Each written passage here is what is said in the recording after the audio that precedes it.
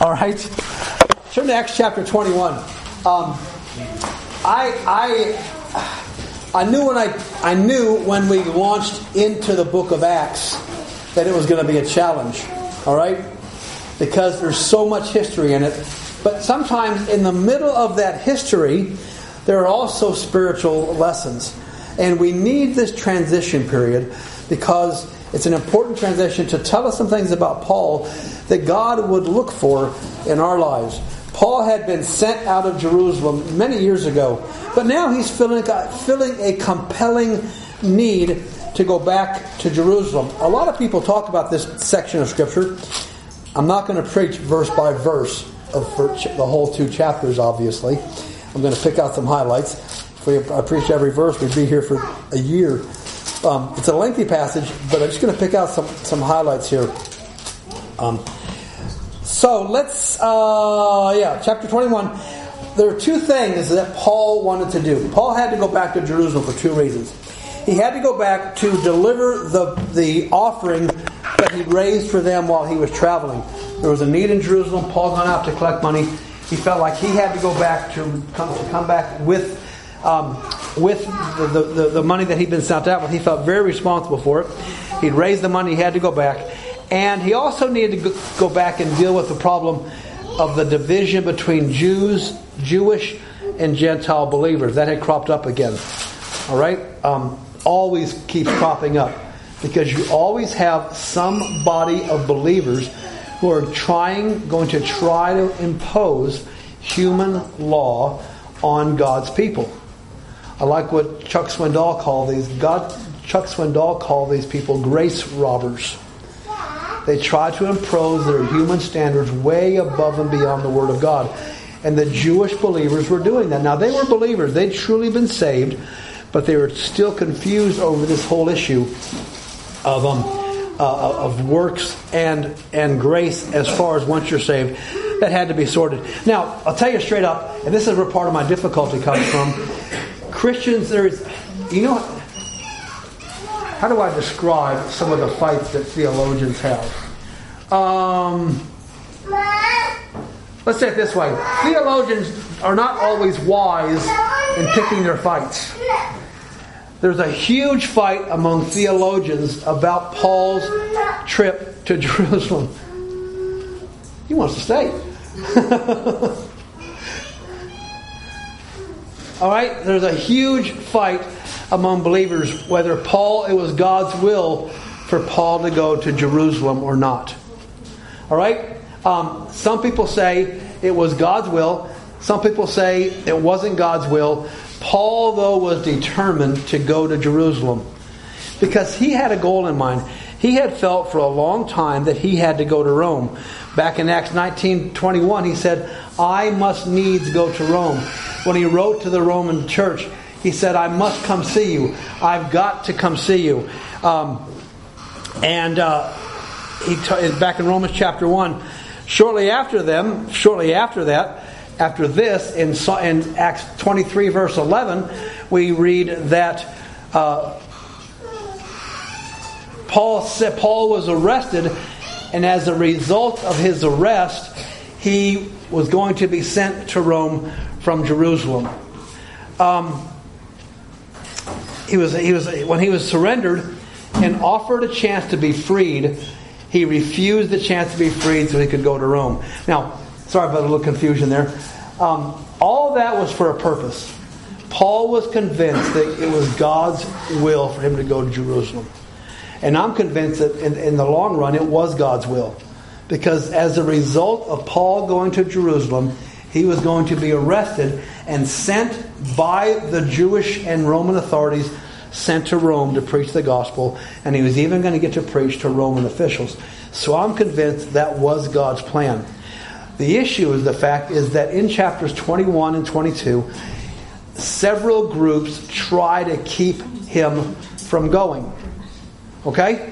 Now, this is going to be a bit of a history lesson, so bear with me. I just need to make a transition to the next section. So Paul's calling to go to Rome was clear and powerful. It was in line with God's word. In retrospect, we look back and see what God did. I suspect that Paul had an inkling of what might happen.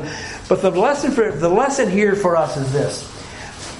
When God has called us to a task, when God has led us to do something for Him, and I don't even think we have to be that specific, our Christian life should have a purpose in mind. Our Christian life, our goal should be, is that we are going to love God, we're going to love people, and we're going to share the Word of God with as many people as we can. And Paul sets that example because that's what he does all along the way. Everybody tries to get him to stop, but he keeps going.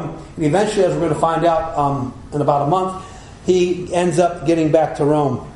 He would not be deterred.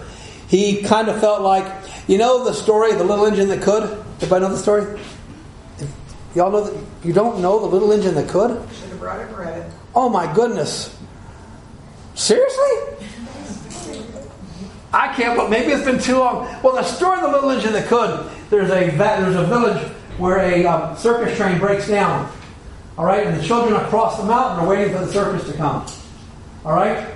And for the circus to come. But the engine breaks down. And all the little clowns and circus things are on the cars of the one train. And they keep asking the trains that come by to take them over the mountain into the next valley so the kids can have the circus. All right? And everybody sits there. A big diesel engine comes. He's way too important. I'm not going to be bothered with these guys. I've got more important things to do.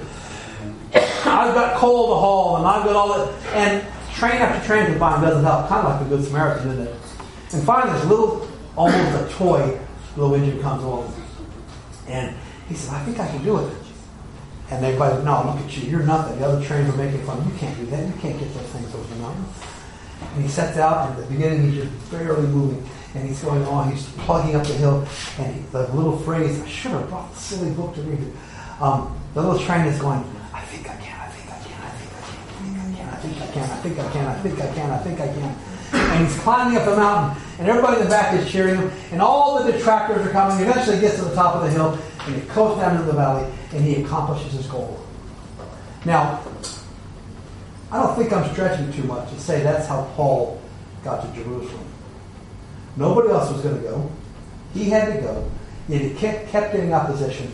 And yet he kept going and kept going and kept going. By the way, if you're wondering about the foreign language there, I'm trying to help Andre and his family at least get located in the Bible. So I put the outline up there so that they can they can find the passage and in the outline. So that's as according to Caroline, who speaks Brazilian Portuguese. Is it a decent translation? Yes. Okay, good. All right. She's going to help me try to at least get an outline up on the notes. So let's talk about a couple things here.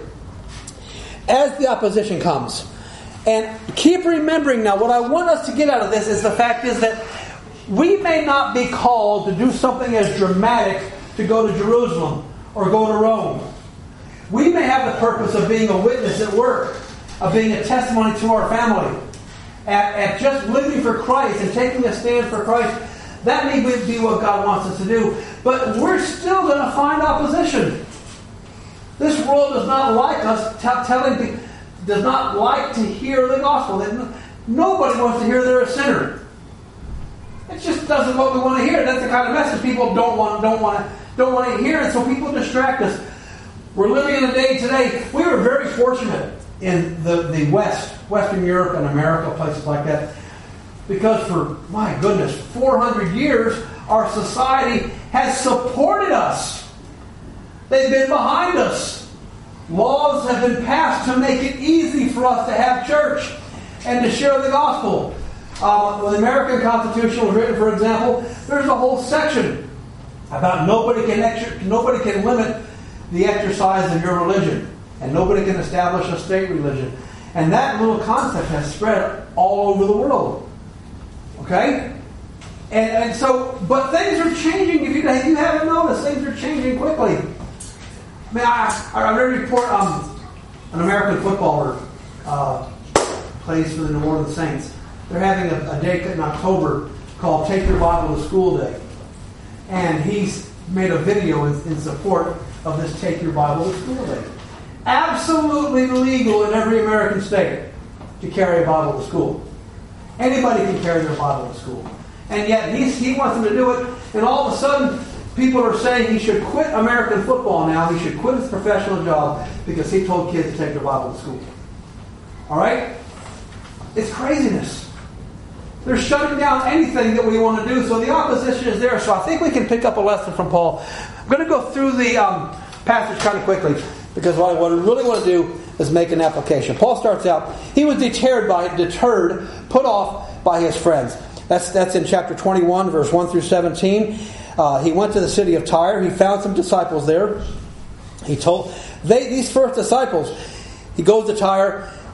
He meets some believers there, and they're loving and they're concerning, and they because of their love and their concern, and because of there's some difficult theological things here because the Bible actually says the Spirit told them to tell him not to go. I personally think that the Holy Spirit was testing Paul's tenacity. But they say, you're going to be bound. Don't go to Jerusalem, please. We love you too much. Don't go there. But what does Paul do? What do the disciples do? They pray and they move on. Their compassion is clear. They prayed with him. And the thing is, even this is a great lesson for us. Even if we disagree on something, we disagree on a ministry. All right? Let's say that somebody says God's called them to do this. And we can't see the logic of it. And we can't see the wisdom of it. These believers backed off and said, okay. And what did they do? They bathed the ministry in prayer.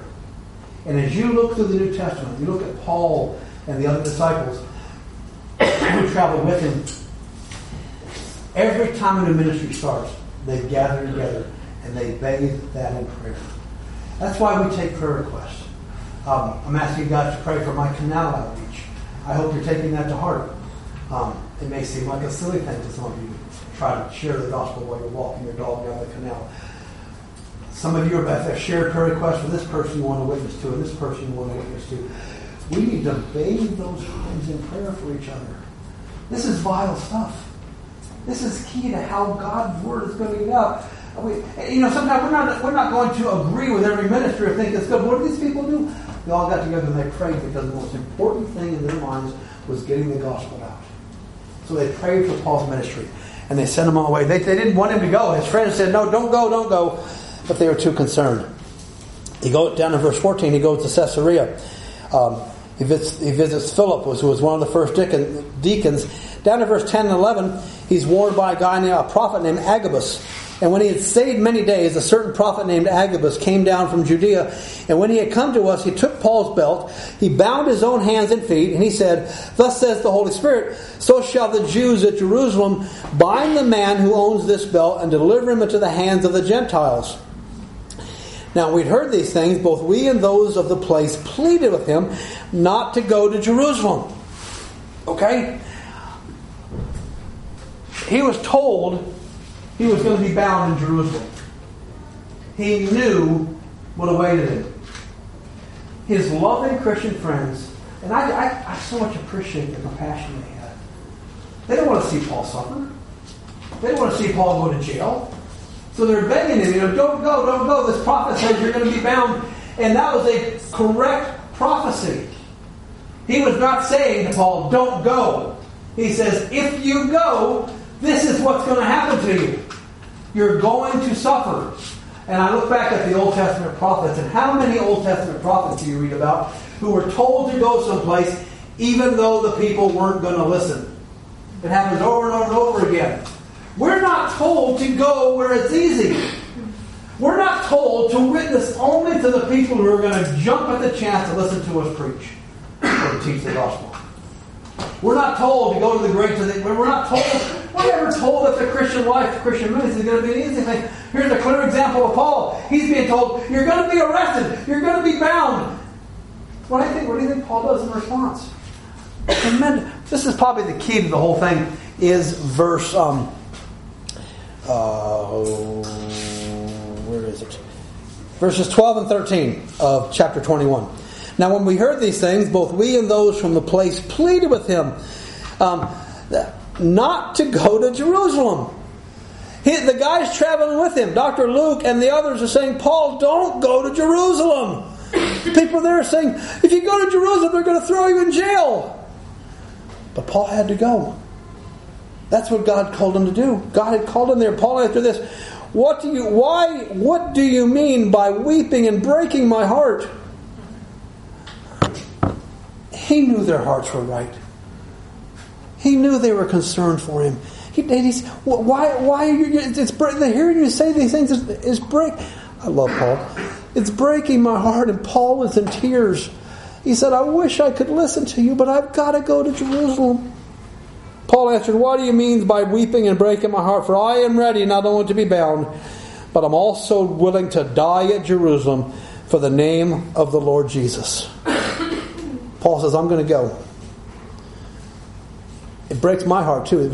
Did you get the picture here? Can you visualize what's happening?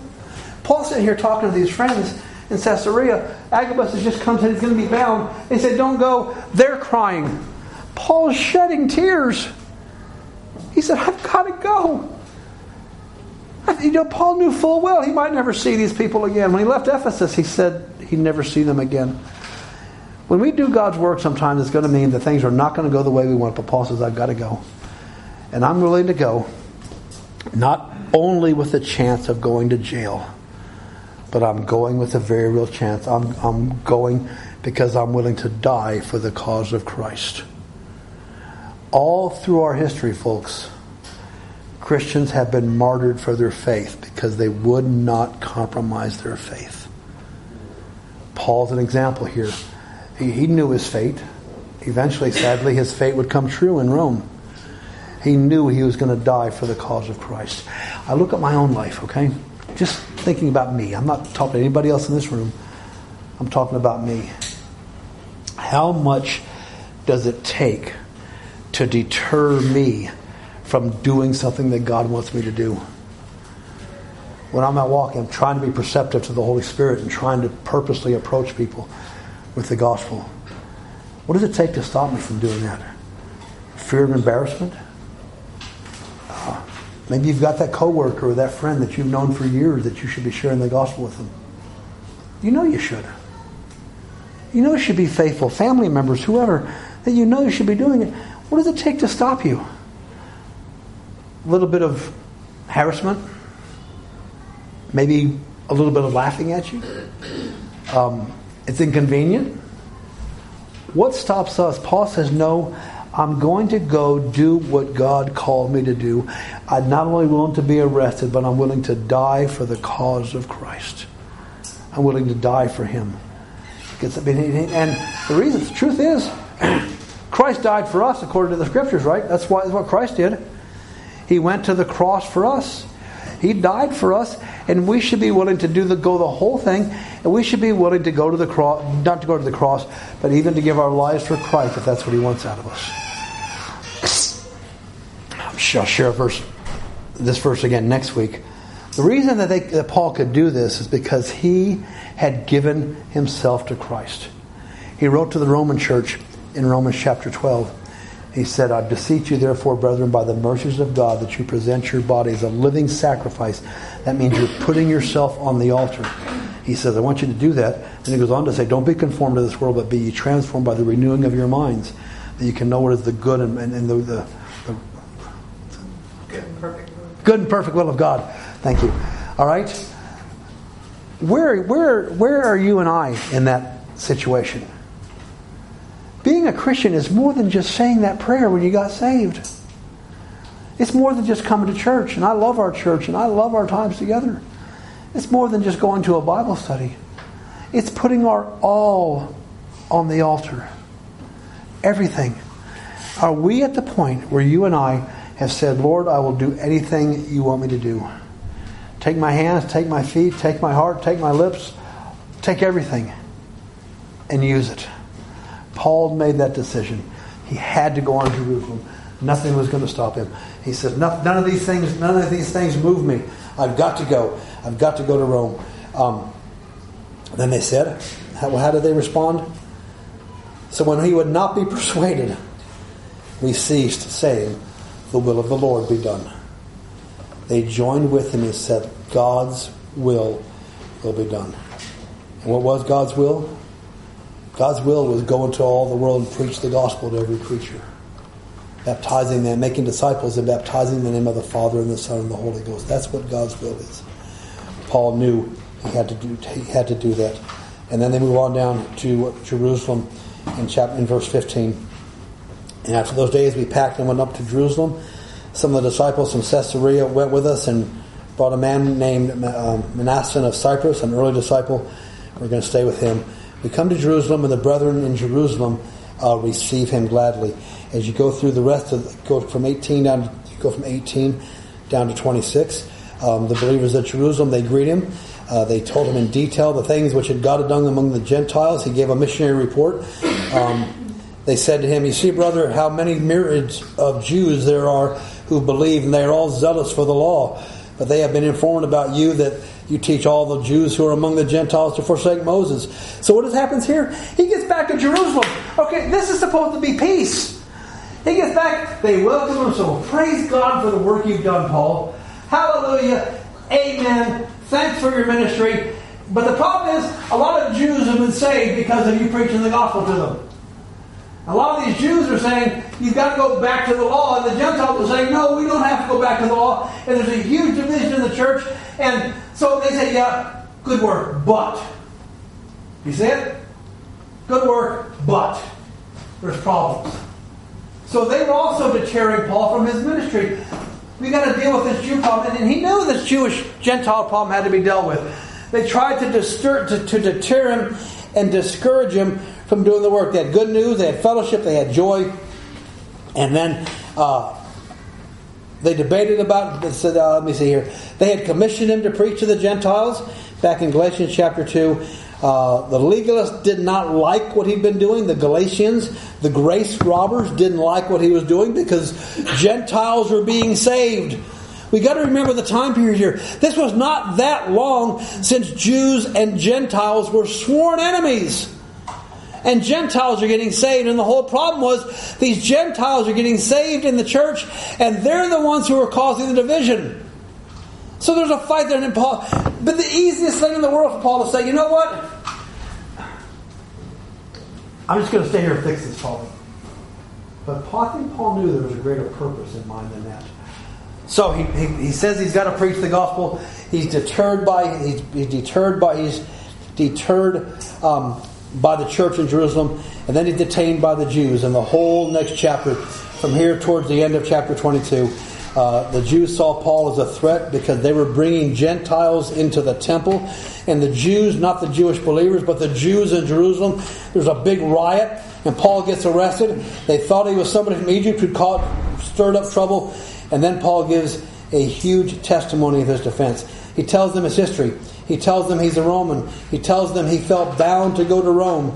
And so that's... Let me just read verse 22, chapter 22, verse 1 through 30. Here's Paul's defense of his ministry. "Brethren and fathers, hear my defense before you now." When they had heard that he spoke to them in the Hebrew language, they kept all the more silent. Then he said, "I'm indeed a Jew. I'm born in Tarsus of Cilicia, and I am brought up to this city at the feet of Gamaliel, taught according to the strictness of our father's law, and zealous toward God, as you all are today." He said, I know, I'm zealous. I believe I was raised under the law. I still believe in the good of the law to bring us to Christ. I persecuted this way to the death, binding and delivering into prisons both men and women, as also the high priest bears me witness, and all the council of the elders, from whom I am received letters to the brethren. I went to Damascus to bring in chains. So he's going on what he did. He went to Damascus. He goes to Jerusalem. He gives a testimony of his salvation. We talked about that not too long ago. He's on the way to Damascus. He hears the voice saying, "Saul, Saul, why are you persecuting me?" He says, "Who are you, Lord?" "I'm Jesus of Nazareth." It goes down to verse 10. He says, "Arise, get to Damascus." He takes the gospel of Damascus. He goes over the whole account again about how God had saved him. He starts preaching the gospel at Jerusalem. Gets baptized. And I know I'm kind of flying through this. Let me go finish up in verse 17. "Now it happened when I returned to Jerusalem and was praying in the temple, I was in a trance. And saw him saying to me, 'Make haste, get out of Jerusalem quickly, for they will not receive the testimony concerning me.'" So I said, Lord, they know that in every synagogue I imprison and beat those who believe in you. When the blood of the martyrs, of your martyr Stephen was shed, I was standing there by consenting into his death and guarding the clothes of those who killed him. And Jesus had told him, depart because I'm going to send you to the Gentiles. Paul commits the fact. Paul is determined. Paul says, I had to go to the Gentiles. First of all, God sent him to the Gentiles. He said, I had no choice. I had to go to the Gentiles. If that's bothering you, then there's a problem, because I had to go to the Gentiles. Paul's burden from the time he got saved was to see people come to Christ. And God, he's in Jerusalem. He says, go to the Gentiles. Now he has to come back. A huge riot breaks out in verse 22. It's so bad they were tearing off their clothes and throwing dust and stuff into the air. And they announced that he's a Roman. And down in verse 25, they bound him with thongs, just as was prophesied.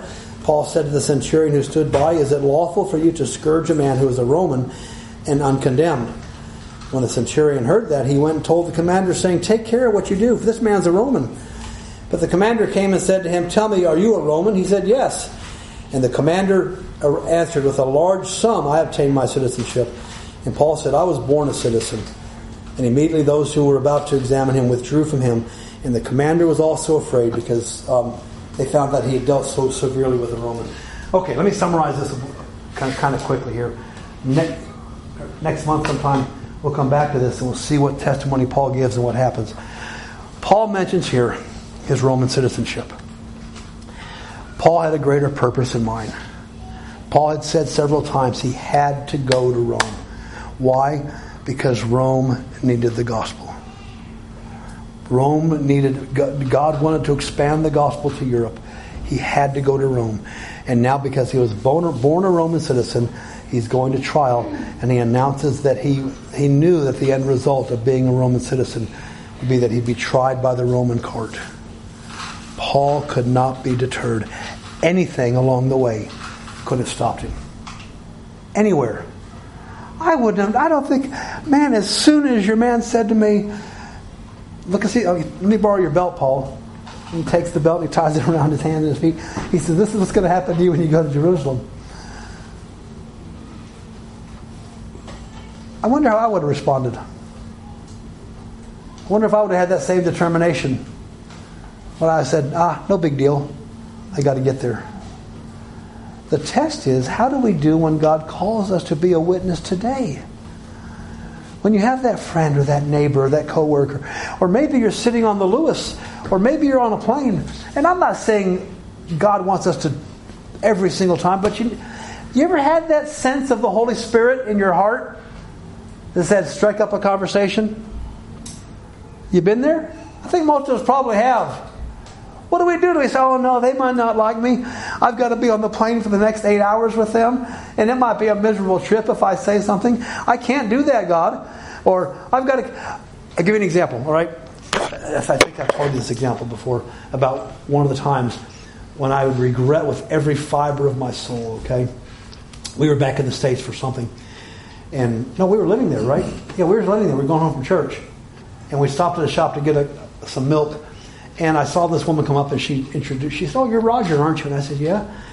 And she said, I'm so-and-so. And I didn't immediately, from school. Then I recognized who she was. Like, she was one of the girls in the yearbook that was Miss Everything.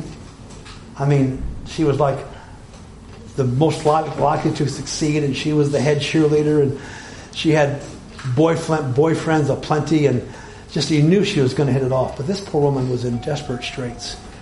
Her face was hard and lined, and the Holy Spirit said to me, as clear as he could, the Holy Spirit says to me, Roger, tell her about me. Talk to this woman. But my thought was, well, Mary's in the car, and we've got to get back, and the dinner's on, and we've got to get back, and somebody's coming for dinner, and blah, blah, blah, blah, blah, blah, blah, blah. All right? I wasn't even going to be bound in chains. All I was going to do was cause a problem. It was in walking distance. I could have walked out and said, you going home, I'm going to talk to this person. What did I do? I was deterred from sharing my faith. How do we do in those situations? What do you do when God wants you? You hear, let's say a missionary comes in, and you hear their need, and it's desperate, and you know you ought to give something on top of your regular giving. You know you should give something to help them along the way. And your heart just burns within you, and you say, you ought to do that, you ought to do that. And sometimes, I don't know, maybe I'm weird. Sometimes I even know how much I'm supposed to give them. And I thought, well, but I don't have that with me. And I'd have. What does it take to stop us? Paul set the example. He kept going and going and going, and I think his end purpose was Rome. I think we'll see that next time we're back in the book of Acts again. Paul wouldn't give up. Now, I don't think you can see the application slide. I wanted to put it in both languages. So the things some applications we can make from that. First of all is that Paul had a determination to do what God wanted him to do. And that's the first question we need to ask ourselves. Are we determined today to do what God wants us to do? Are our hearts so yielded to God that we go through our days saying, God, what do you want me to do today? When you do your devotions, you do your Bible reading, you're praying, and you ask, God, show me what you want me to do today. And when he knew what he had to do, he would not be, nothing could stop him. Nothing would stop him. He was going to do what God told him to do. Do we have that kind of motivation in our lives? He knew the truth of being steadfast. The Bible uses that. Man, Paul himself uses that over and over and over again. Paul wrote to the Corinthians later on, be ye steadfast, unmovable, always abounding in the work of the Lord, for you know your labor is not in vain in the Lord. Paul knew the idea of staying at the task that God put him in. Paul knew the lesson of don't get weary in well doing, for in due season you will reap if you don't faint. Paul also knew the thing, seeing then we have the ministry God has given us, whatever our ministry is, at work or in a full-time ministry, whatever, seeing then we have this ministry, and seeing we have God's mercy, we will not faint. We're not going to quit. They're determined to do what God wants to do. Paul knew that lesson. If nothing else, Paul was a plotter. William Carey, one of my favorite missionary biographies, is William Carey's biography. William Carey went to China. This is China, is it? No, Burma. India. All right, again, I do get them confused. But anyway, he went to India. I remember now. Sarapur. He went to India to share the gospel. All right? 14 years passed. Not anybody got saved in 14 years. After 14 years, one lone guy gets saved. And he's chuffed. The guy lasts about 6 months and he goes wandering off. Another 7 years passed before the next person got saved. He kept plodding away. And eventually, he saw churches established. He translated the Bible. He became a government official. All because he wouldn't give up. What does God have for you and me to do? What does God have for our little church to do in this town? Sometimes it gets pretty discouraging here, doesn't it? What does God have for our church? What does God have for you as a part of this church to do? Do you think God wants to see people in Nace get saved? Do you think God wants people in church in Nace to get saved and join a local church and go on to serve Him? Of course He does. But what deters us? What stops us?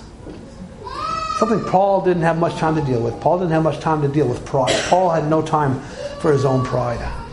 I'm willing to go to do whatever God wants me to do. And I'm willing to give my life for Christ.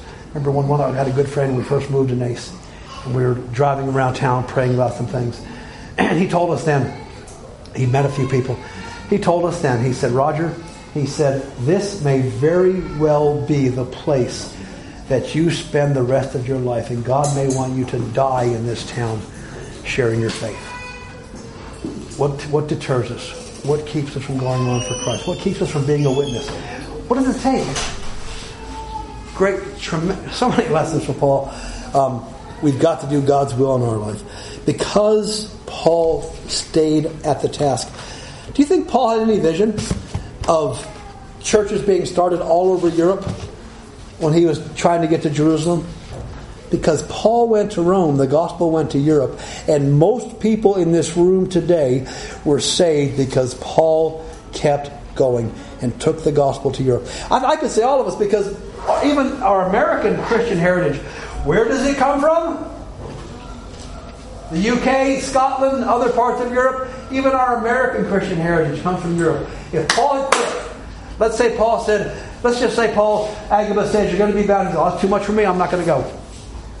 And the gospel never come to Europe. Where would we be today? Where would Europe be? There's no doubt that Christianity advanced Europe beyond measure just because of biblical principles. Paul didn't quit. You say, I'm no Paul. Well, either am I. But who knows what God can do with you? I'm no William Carey. Well, neither am I. But you know what? Who knows who in this room, this is going to sound funny, might be the next William Carey. All right? Who knows who of our kids might be the next one to stick it out and bring the gospel to our part of Europe in a mighty way and see Western Europe turn back to the gospel. Just because one of us stays faithful like Paul did. He was deterred, but he was determined by the grace of God to do what God wanted him to do. Do we have that mindset? Do I have that mindset? It's easy to say, well, Roger, you're getting a little bit up there now. And I heard somebody, it was your man, Francis Chan, said people my age, he was talking to people my age, he was preaching to us saying, listen, it's not time for you to slow down. You don't have much time left. You better get busy serving me. But at the same time, he's all the way up. What are we doing for God? How dedicated are we to the cause of Christ? Or do we get turned off by every little distraction that comes our way? Every problem that comes up, we say, oh no, it's just too hard. But can we say with Paul, I will not be turned away. I've got to go. And I'm willing not only to be in chains, but I'm willing to die for the cause of Christ. Is that the kind of dedication that we have, the kind of willingness we have to serve Christ? Father, I thank you for your word.